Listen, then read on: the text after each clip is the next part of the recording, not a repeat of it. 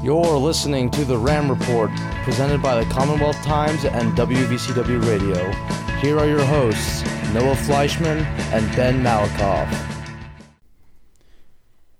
It was the Rams and Patriots last night, Ben, as men's basketball hosted George Mason, and they beat them 79-63. Mike Gilmore was 3 for 4 from 3, Ben, and that's something we haven't really seen from him this season. Yeah, it's not. Mike Gilmore coming off the bench his first year back at VCU. It was really great to see him get into that rhythm and be able to hit those two really essential threes in a row. That was a lot of fun to watch, Noah. I was just really happy for Mike Gilmore being able to watch him kind of have that success on the court, because the way he's been able to shoot threes or just shoot all season long has been a little bit inconsistent. We've known him for more of a defensive player, the guy who can go up there and grab rebounds being 6'11", but seeing him hit those threes was a good feeling. Yeah, Mike hit 2 of those 3 threes in that 9-0 run. Michael Sims hit the other one, and really 11 points coming off the bench, really something that Gilmore hasn't really done much. After the game, Mike Rhodes said this is the kind of guy that you want to see have the night like this. Season started off, it wasn't really smooth sailing for Mike. He didn't get a lot of playing time, but now he's taking advantage of everything he's getting. Mike last night had 11 minutes of play, 11 points, so that's pretty good. And a big thing we don't see from Mike Gilmore is that seasoned veteran leadership that he brings to the team. He comes off the bench as a fifth-year guy. He's not a starter, but he brings a lot of experience to a very young VCU team. And that's a big reason that Coach Rhodes brought him back onto the roster, coming back to VCU. He has a lot of experience to give these young guys, and he's been teaching a lot to Marcus Santos Silva. You can see the way that Marcus Santos Silva has improved from last year to this year now with Michael Gilmore's teachings. And then when Gilmore comes off the bench, he kind of shows him what it's all about and that veteran leadership on the court as well. But in practices, what you don't see from the VCU team is where Michael Gilmore's leadership really comes into effect.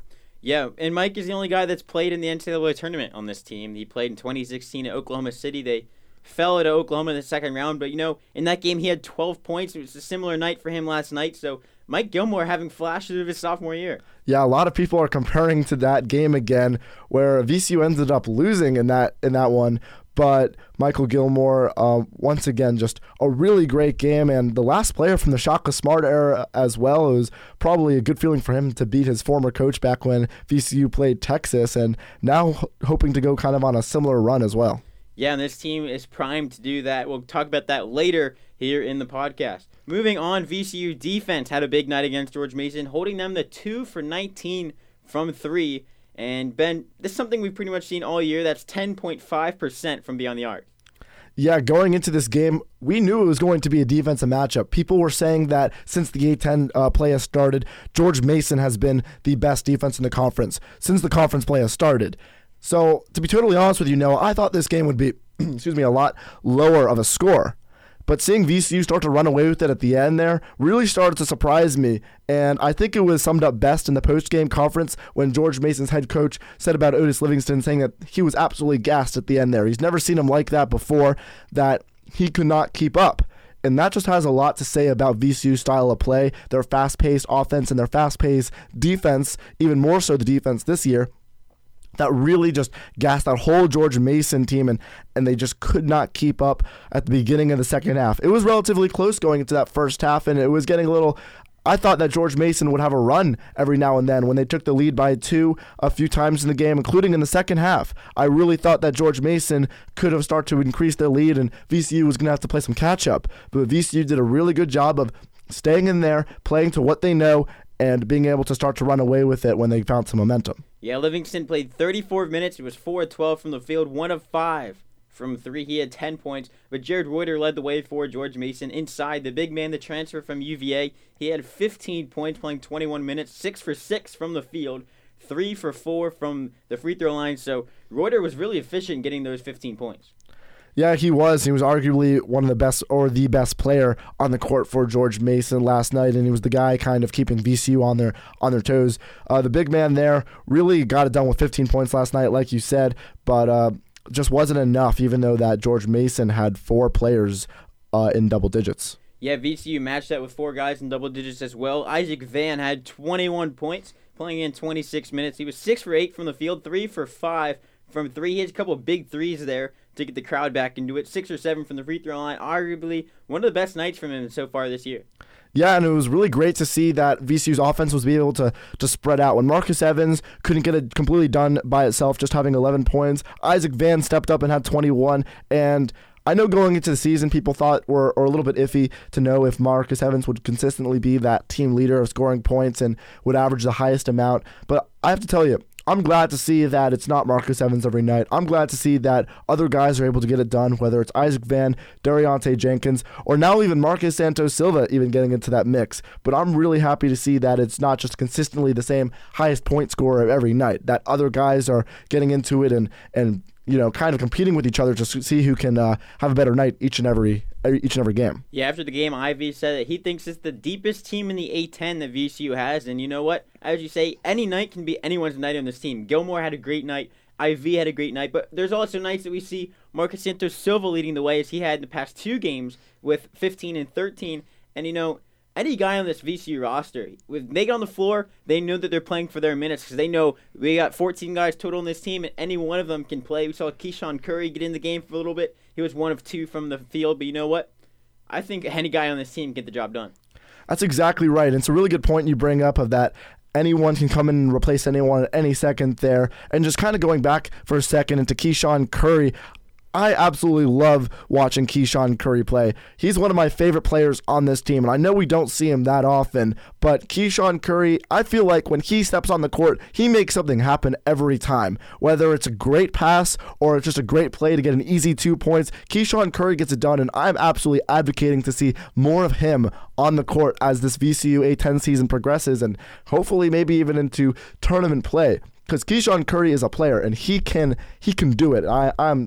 I'm advocating to see him more off the bench as this season progresses. Yeah, Keyshawn's a guy that's a bit underrated. He was underrated coming out of high school. He's a freshman this year. We had all 3 freshmen play on the floor. That's a couple games this year we've seen. Keyshawn not getting a lot of playing time so far, but we're going to get to this part of the season where some guys are going to get tired, but this VCU team, who always just uses the Army as they like to call it, they play a lot of guys off the bench last night, using 7 guys off the bench compared to George Mason only using 4. And so that's going to be big down the road when you play teams that only are playing 8 to 9 guys, when VCU is playing 10 to 11 every night. Yeah, the def was crazy, and it was helped out by PJ Bird's minutes as well. We can't overlook what PJ Bird did last night. PJ Bird played some great minutes, and that's not always meaning that he was able to increase the lead for VCU. It was about playing the game, staying within what he knows, playing his role off the bench, not turning the ball over, sticking to fundamentals, and just giving Coach Rhodes some good minutes where Marcus Evans could sit and get a breather for a long while PJ Bird just kind of ran the floor. Yeah, PJ played 14 minutes. He had 2 points, both coming from the free throw line. But, Marcus Evans, he played 26 minutes of play. And, 26 minutes, he had cramps and still played the 26 minutes. So allowing PJ to come in and get the job done for those 14 minutes is huge. And even everyone after the game was saying, from the players to Coach Rhodes, they're all saying that PJ is starting to get the more experience, and that's why Coach Rhodes always just throwing the freshmen into the fire, because he said that's the best way you can learn, is just in a game atmosphere. And, PJ being a freshman point guard, number 2 behind Marcus Evans, he's really the only true point guard on this team, and if we get in the tournament play and Marcus Evans gets in foul trouble or something, you're going to need some guy that has experience already in these big games and that knows how to really play and run the floor. Yeah, and PJ Bird, people were a little bit... They didn't want to see PJ Bird as often because of his turnover percentage. But last night, PJ Bird did have 2 turnovers, but so did Marcus Evans. PJ Bird played a really great game last night and kind of proved to Coach Rhodes and a lot of fans what they haven't totally seen from him before. Coach Rhodes, I think, knows what PJ Bird can do. He's seen it in practice before, but he's just been trying and begging to get that done in a game, to try to get that same play that he has in practices or in the off season or what he did in high school, to now translate it into the VCU basketball in just the games and as the season goes forward.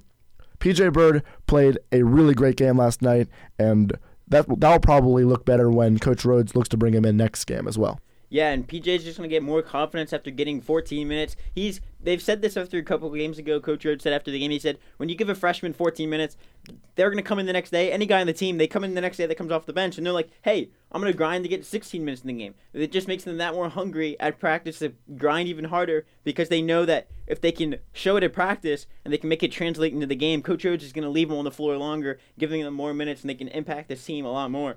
So they had a lot of guys on the bench, only 2 guys on the bench that did not play double-digit minutes, and that's going to be Keyshawn Curry and Torrey Douglas. Curry with 3 and Douglas with 8, but everyone else playing double-digit minutes, Ben. Yeah, and that's good to see that you're able to give your starters that big of a rest, especially when the game was getting tight and guys were getting really tired. Big minutes from those bench guys as well, and freshmen that we can't look over. We said Keyshawn so far. We talked about PJ. We got to talk about Vince Williams as well, playing 11 minutes.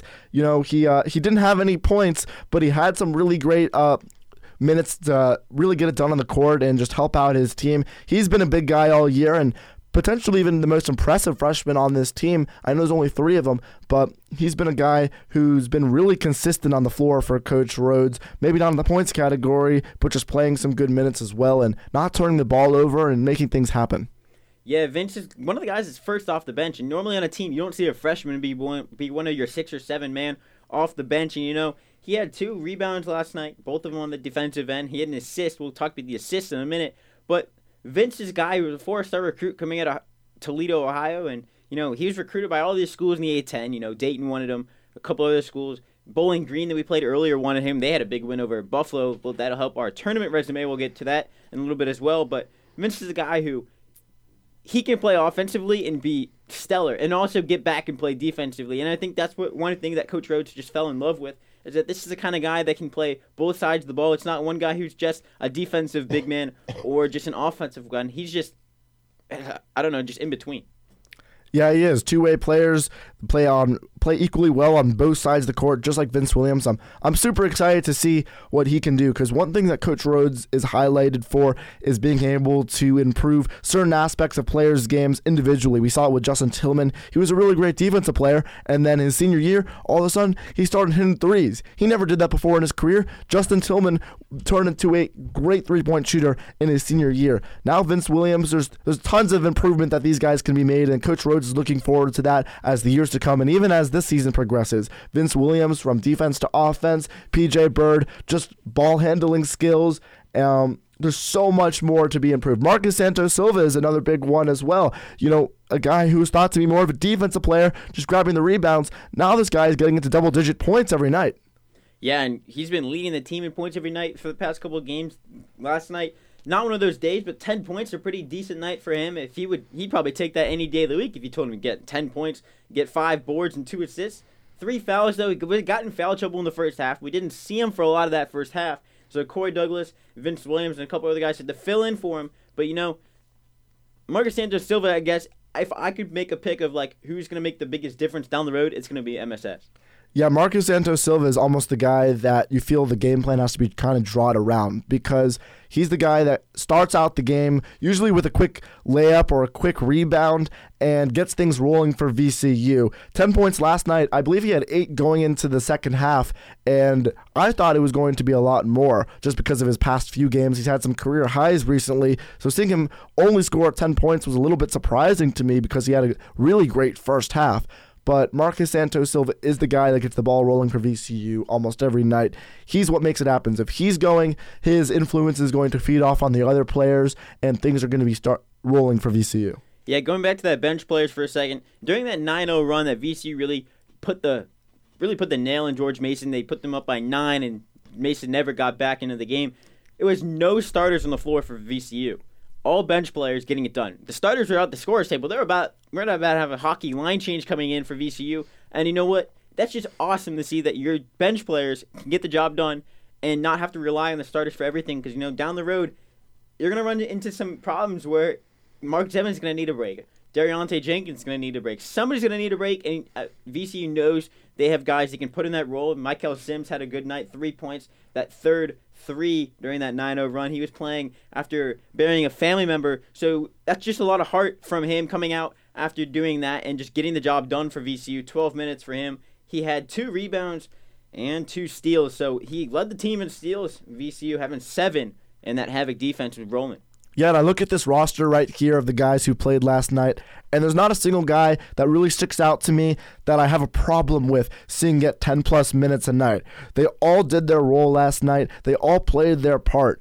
And a big reason of why we could have those starters sit on the bench and have that 9-0 run was it goes back to that veteran leadership that these guys provide. It's not an old team. There's only 2 seniors on the roster, but it's a mix of the sophomores and the juniors that have played with some really great seasoned players in the past and have started to gain this experience from a really great coaching staff and have this experience and are bringing it all together and starting to make things happen. Michael Gilmore, being the oldest guy on the team, just hitting those 2 3-pointers back-to-back, and then Sims getting that three-pointer at the end there. Veteran leadership showing up again and helping VCU come off to a really great win.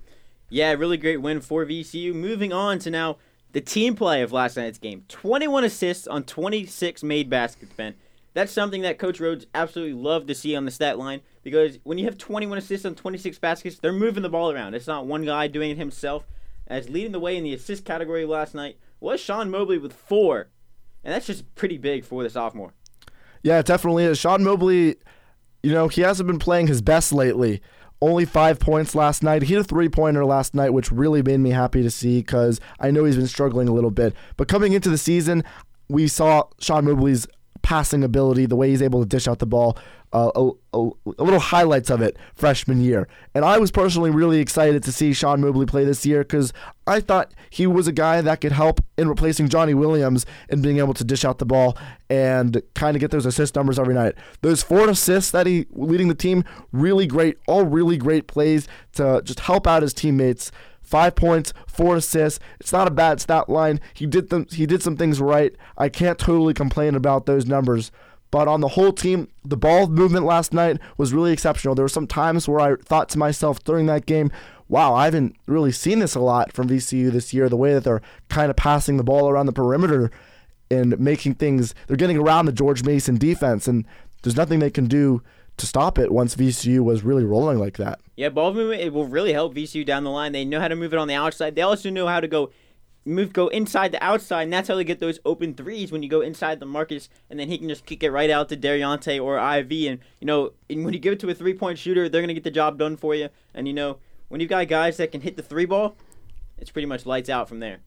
Yeah, it astonishes me that VCU's their 3-point percentage is so low every night because these are guys that have a serious ability to shoot the 3-ball and really well. Dariante Jenkins, 2 for 9 last night, and it seems like he could be doing double that. He could be doing a lot more, I feel. Dariante Jenkins and Isaac Van. Isaac Van is another guy, 3 for 5 last night, had a good shooting night behind the arc. I think that those guys have a serious ability to step up their game and start hitting more threes. I want to see that as we go on this as we continue the season. Yeah, we've seen this is the most threes that Dariante's taken, I think, in the A-10 play. He's been limiting himself, taking good shot selection, and his numbers in the A-10 play haven't been bad. He's been making 3, averaging 2 to 3 a night, but some of these nights he's only taking 4 shots from 3. And if you're averaging 75% from 3 in a night, hey, I'll take it if you're only shooting 4. But something that sometimes hurt VCU in the past, especially that Davidson game on the road, was just trying to force shots. And I don't think we saw anyone trying to just chuck threes up, as Coach Rhodes calls it. He says that, when people start chucking you up there, it's just not going to get it done. You're playing and you're just all flustered. And that happened at Davidson. VCU was up by 12 in the second half. Davidson came back, made it a game, and then VCU all of a sudden just started taking threes. If they went to the basket, Coach Rhodes said after that game, he goes, the whole plan was just go to the basket, but apparently, we just didn't execute tonight. But we've seen them when they go to the basket and they get it inside the Marcus Santos Silva or any big man down there, or they just take it to them themselves. When you take the 2 points, eventually those are going to add up and help you build a run going down the game. Yeah, that's exactly right. It's not about just chucking up the shots. It is about finding that shot selection with some of your best shooters on the team. Isaac Van, Dariante Jenkins, when those guys are open, they're going to make it. And it's about finding them when they're open. And last night, that happened. We saw all things click for VCU.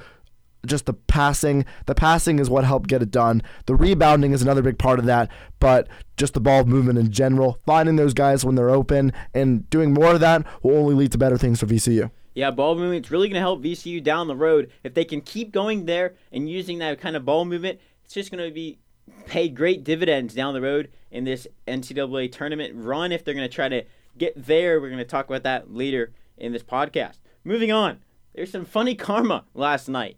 VCU hit a 3 at one point in the second half.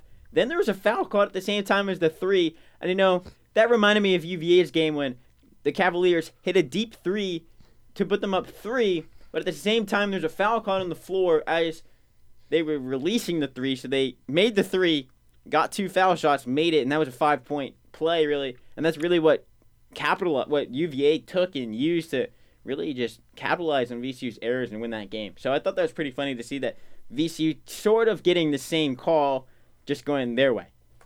Yeah, and talking about just karma, I know there was a lot of trash talk between how close these schools are.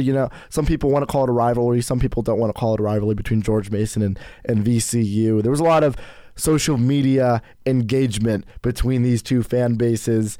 So I think maybe the karma is just the way that the game played out for VCU in the end there. But that just also might be a little bit of bias. Yeah, there might just be a little bit of bias, but you play a Virginia school last night.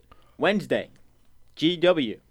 We'll talk about that later in the podcast. What's up? It's Isaac Van, number 23 for the VCU Rams junior forward, and you're listening to WVCW Radio. VCU travels to George Washington on Wednesday, Ben, as they'll play the Colonials at 7 o'clock. And last year, they split their series here at home against GW. VCU won 87-63, but then they traveled to DC and fell 80-56. Yeah, and this game doesn't necessarily stand out as one of the bigger ones, but for VCU, they should be looking at it as a big game because as we get down into just 10 games left into A10 play here, VCU potentially needs to win every single one of them if they want to continue their at-large bid hopes here to get into the NCAA tournament.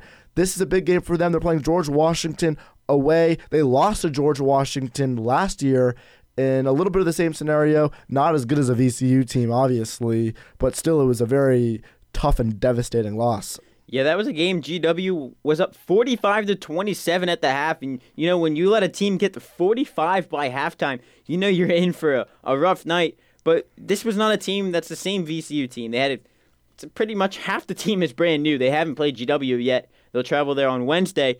But, Ben, this team this year is, I think, a lot deeper than last year's team. They've got any guy coming off the bench, as we talked about earlier. And I think this could be a great night for VCU, as GW's seen some struggles this season. Yeah, GW is a young team.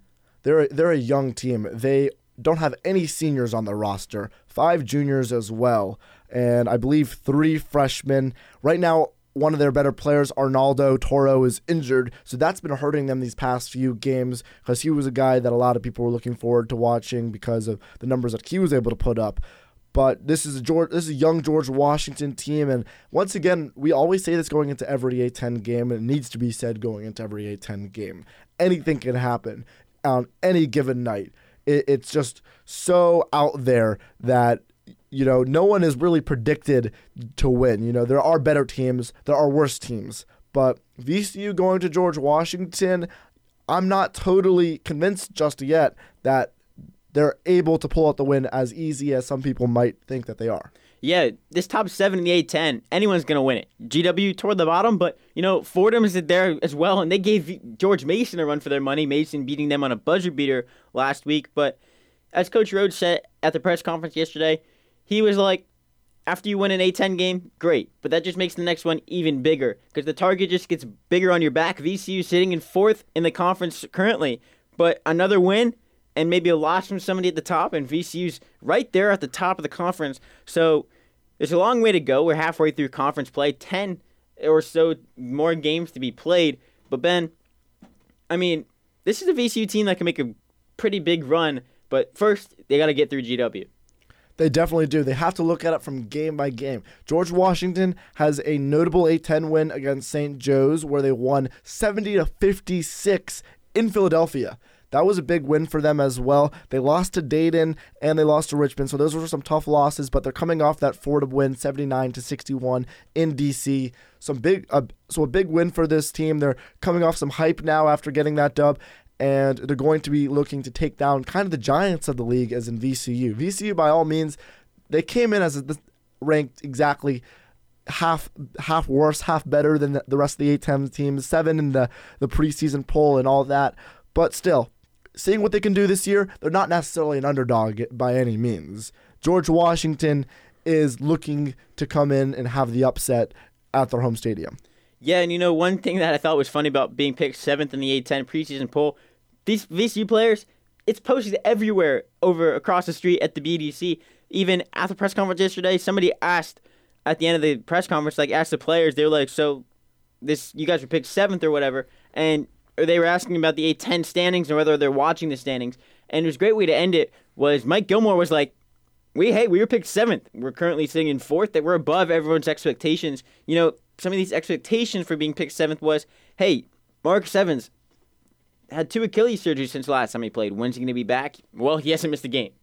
That's one thing that people haven't really noticed. So I think that this VCU team can make a big run, but one thing that's going to help them is last year when they played GW, they had Yuta Wanatabe. Wanatabe now with the Memphis Grizzlies and Hustle on a 2-way contract, which is ironic. Last year, Tillman was on the Rams, and now he's with the Hustle, so maybe a teammate with Wanatabe now. Yeah, that is pretty interesting. Those guys were definitely going at it in the 2 home games for each team respectively. Looking on to this year, just for VCU, we were saying that 7th in the A-10 preseason poll, that should be something to kind of ignite the fire for VCU, and it has been all season long. That's what they've kind of looked at and say, this is what they think of us, this is what we're going to do. And VCU is 4th now after that win again just last night. They're 4th. So I think people's expectations are high for VCU right now, and they still have some expectations to meet. There are a lot of expectations to meet. People might have even been let down when VCU lost to Rhode Island, and then when VCU lost to Davidson as well. People were let down, even though that the preseason poll said 7th in the A-10. So there's still some expectations to meet for VCU, and starts with an away game win at George Washington, beginning this last 10-game stretch. So essential for VCU. Yeah, VCU got that win at Duquesne. That was a game that was a back-and-forth battle toward the end. VCU pulling out a nice road win.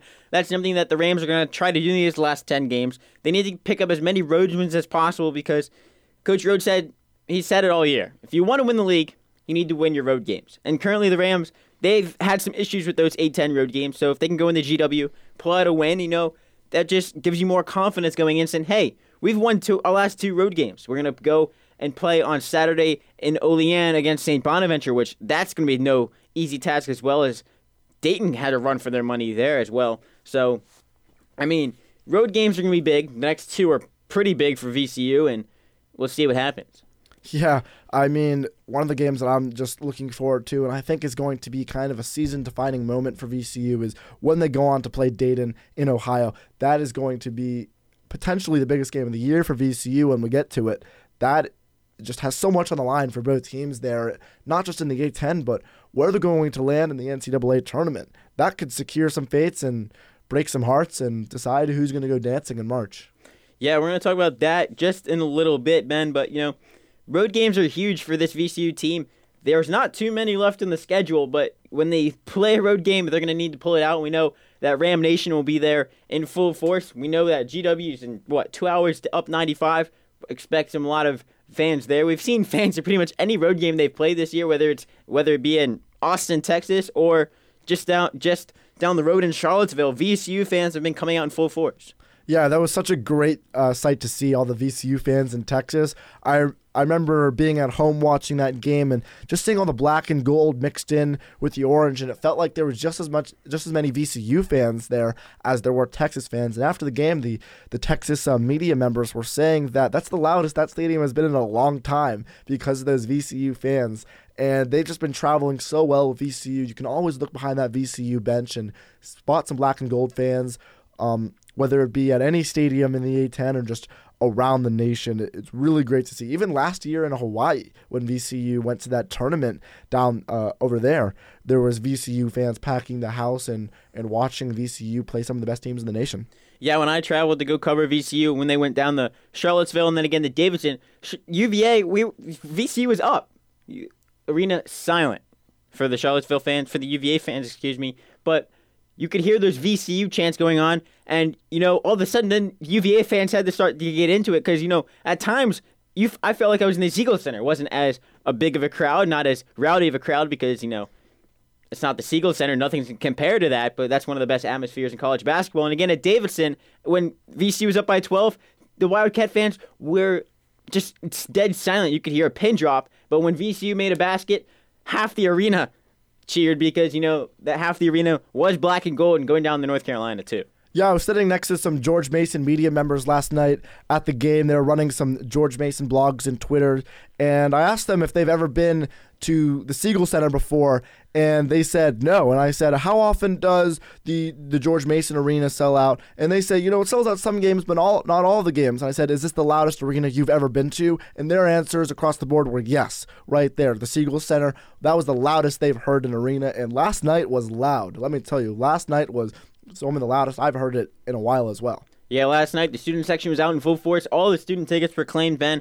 And really, I just liked the atmosphere last night. I don't know what it was. Maybe people knew that George Mason was one of the co-leader of the A10 at the time, but they knew it was a huge game for VCU and their tournament hopes and how they're going to fare in the A10 tournament here coming in March. And so that was one of the best atmospheres that I've been in the arena. Maybe the Dayton game could make a run for it when Dayton came to town because it was another one of those Dayton's at the top of the standings. But I think that no matter where VCU goes, half of Richmond follows them and goes with them. So I can't wait for the game at U of R because I know U of R's game is going to be full of black and gold. Yeah, once again, U of R has had that up and down season, and it's early to get into it now, but those are always really close games, and Richmond was able to beat VCU both times last season, and some tough losses for VCU because VCU was the better team last year, but Richmond was able to pull out those wins, and totally different topic. But those games are always so much fun to watch between those two in-state rivals and right next to each other, just 20 minutes down the road, probably even less. It's always fun, and that is a very, very big rivalry game to keep our eyes on as we move forward. Yeah, it is a huge rivalry game between these two teams. They'll play twice this year. U of R will come to the Siegel Center, and then VCU will travel over to the Robins Center to play the Spiders. So, any A10 game is a big A10 game. I don't care if you're playing the number 1 team in the conference or you're playing the number 14 team in the conference, because on any given night, any one of these 14 teams can make a run. And really, it's a game of runs in this league. And whoever's hot, anyone can get hot really, and whoever's hot that night, they're gonna pull out the W. That's exactly right, and we just need VCU to go on a roll these last 10 games here. I'm not entirely sure on the numbers on how many VCU can afford to lose, but I know that they're on that bubble right now for looking to that at-large bid, and it's time to start looking at that at-large bid. We're in February now. It's time to start looking. All right, what can we do to get the best possible seed here? And there were a few times earlier, just a week ago, when VCU was ranked at that number 11 seed, and now they're potentially the first one out. They're right there. It's a huge possibility that we don't need to win the A10 to go back into the tournament this year. And VCU should be looking at it that exact same way. Yeah, diving into that, ESPN, Joe Lunardi released a new bracket yesterday, and he has VCU as the first team out of the big dance in his most recent projection. But CBS released their most recent one today, and CBS Sports has VCU playing in Salt Lake City again as the number 11 seed, playing the number 6 Maryland. So go out to the West Coast and play a team that's only a couple hours to the north. I know it doesn't compare very much, but I love it when the Baltimore Orioles play the Washington Nationals. And for me, I'm going to make it seem like UMD and VCU are going to have that same type of matchup if they were to play. That would be such a fun game to watch, in my opinion. I'm hoping for that outcome right there, because I believe whoever wins that game would go on to play the winner of whoever Radford plays as well. Yeah, it was Radford and Kansas. So those, if you could end up with a VCU Radford in Salt Lake City, so you could play two Virginia schools and have to go across the country. But you know what? the NCAA loves putting VCU on the West Coast for some reason, and hopefully this year they'll play on the East Coast so more fans decked out in black and gold can make the trip. Yeah, I can't wait for March. Just out of the way, just March Madness in general, love it. But if everything stayed the same, that would be like 2 amazing games to watch for me. Those are like kind of 2 dream outcomes games to watch because I've wanted VCU to take their shots at Radford for a very long time. Yeah, Coach Mike Jones over there at Radford used to coach here. He was under Shaka Smart during the Final Four run. Shaka Smart's coaching tree now starting to build their own teams and starting to get really competitive, as we saw earlier this year. Radford took down Texas, and then Texas played VCU also in Austin, and VCU, we all know what happened there. VCU marched in there, pulled out the 1-point win.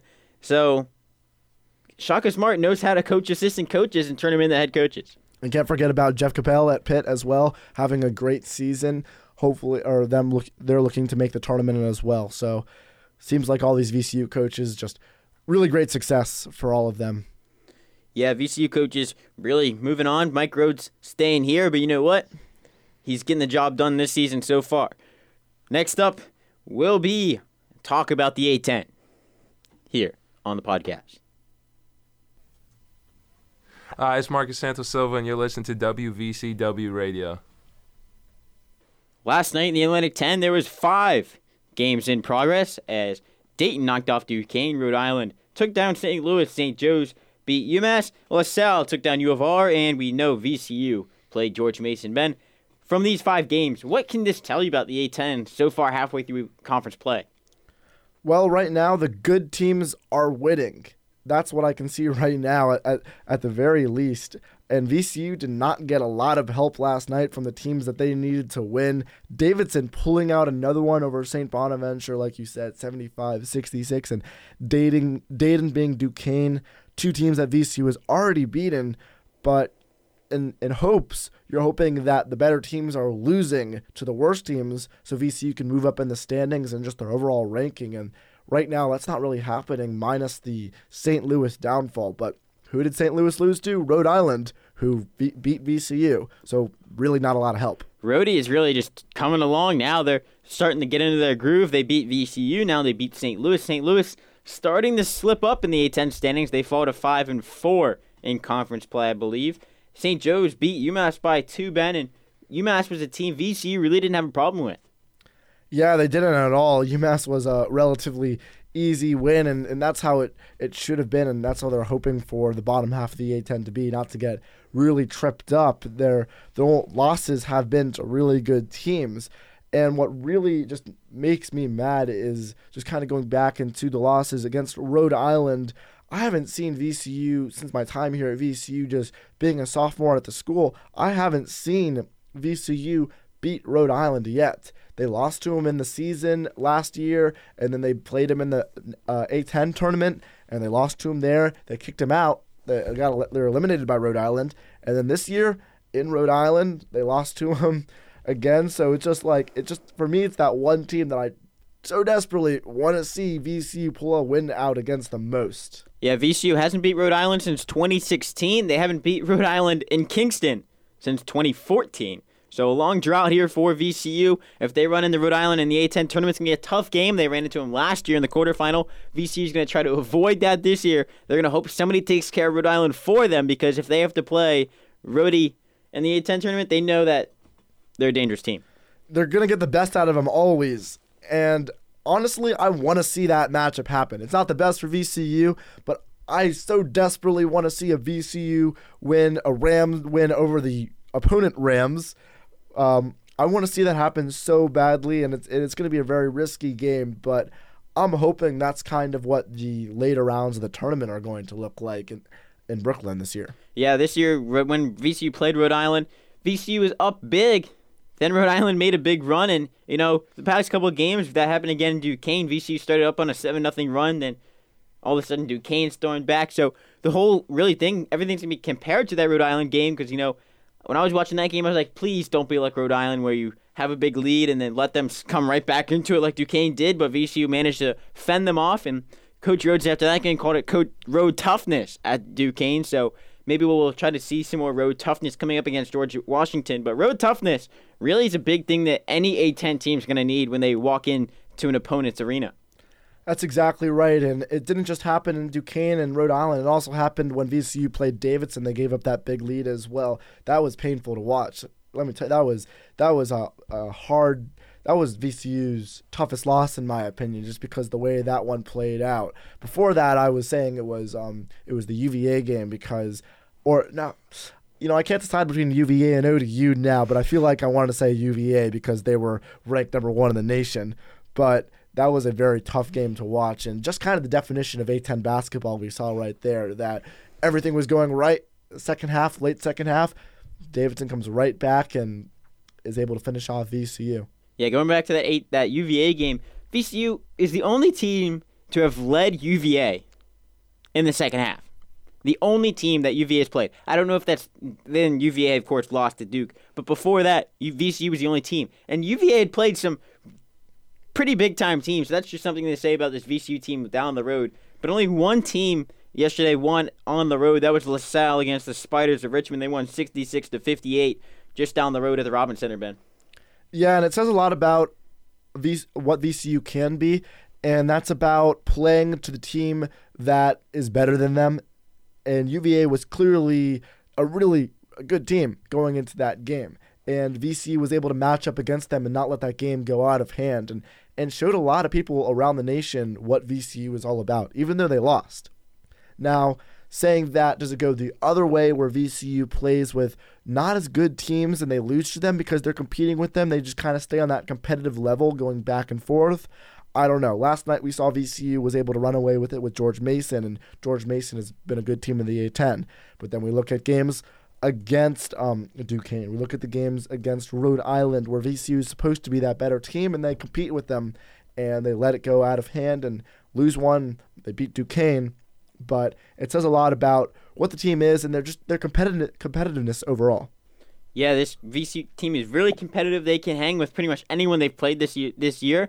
And VCU is one of the only teams in the country that has led in the second half in every single game they've played. That's good and bad. That's saying, hey, they're competitive, they're great. That's also meaning, hey, you've blown 5 different leads. 5 losses. That means you've blown 5 leads. You know, down the road in March, that's something that you're really going to have to avoid, is blowing a lead in the second half. Yeah, you got to hope that it's going to be fixed. And last night's game definitely gives you some hope, because we said earlier in the podcast that there were times where George Mason looked like they could have increased that lead to a much larger deficit. And it never really got to that point because VCU was able to stay in and compete and eventually just outplay George Mason. But it was scary to watch. It was a little bit scary to watch because there were times where VCU had shifts in momentum that George Mason could have easily taken advantage of. Yeah, George Mason could have taken advantage. They tied it up at 52 in the second half. VCU finally was able to put one away in the second half, which they did.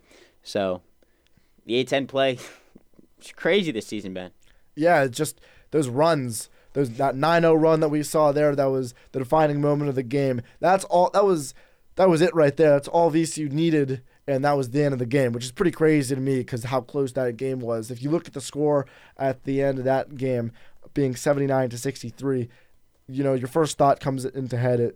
Maybe it wasn't a close game for the entirety of it, you know. And that 9-0 run was the defining moment right there. People might miss that just from looking at the score. Yeah, that 9-0 run was really the turning point in the game that Mike Gilmore said after the game was energized the crowd, got everyone back into it, and VCU was able to run away from there. So the A-10, it's a weird conference this year. Anyone can win, anyone can lose on any given night, Ben. But, you know, here on the Ram Report, we just break that down for you all listening out there. That's exactly right. And as this A-10 season gets even wackier, we'll be here every step of the way to just kind of analyze what's going on. Yeah, so I'll be at George Washington on Wednesday covering it for the CT. You can follow me on Twitter at Fleischman_Noah. I'll have updates throughout the game, and we'll have a game recap up posted after that. So thank you for listening to the Ram Report this week. We'll have a new one up next Sunday. Now it's time for you to go watch the Super Bowl against the Rams and the Patriots at 6:30. Hey, thanks for listening to the Ram Report, sponsored by WVCW Radio and the Commonwealth Times, hosted by Noah Fleischman and Ben Malakoff. Be sure to tune in next week at the exact same time to listen to the second edition of the Ram Report.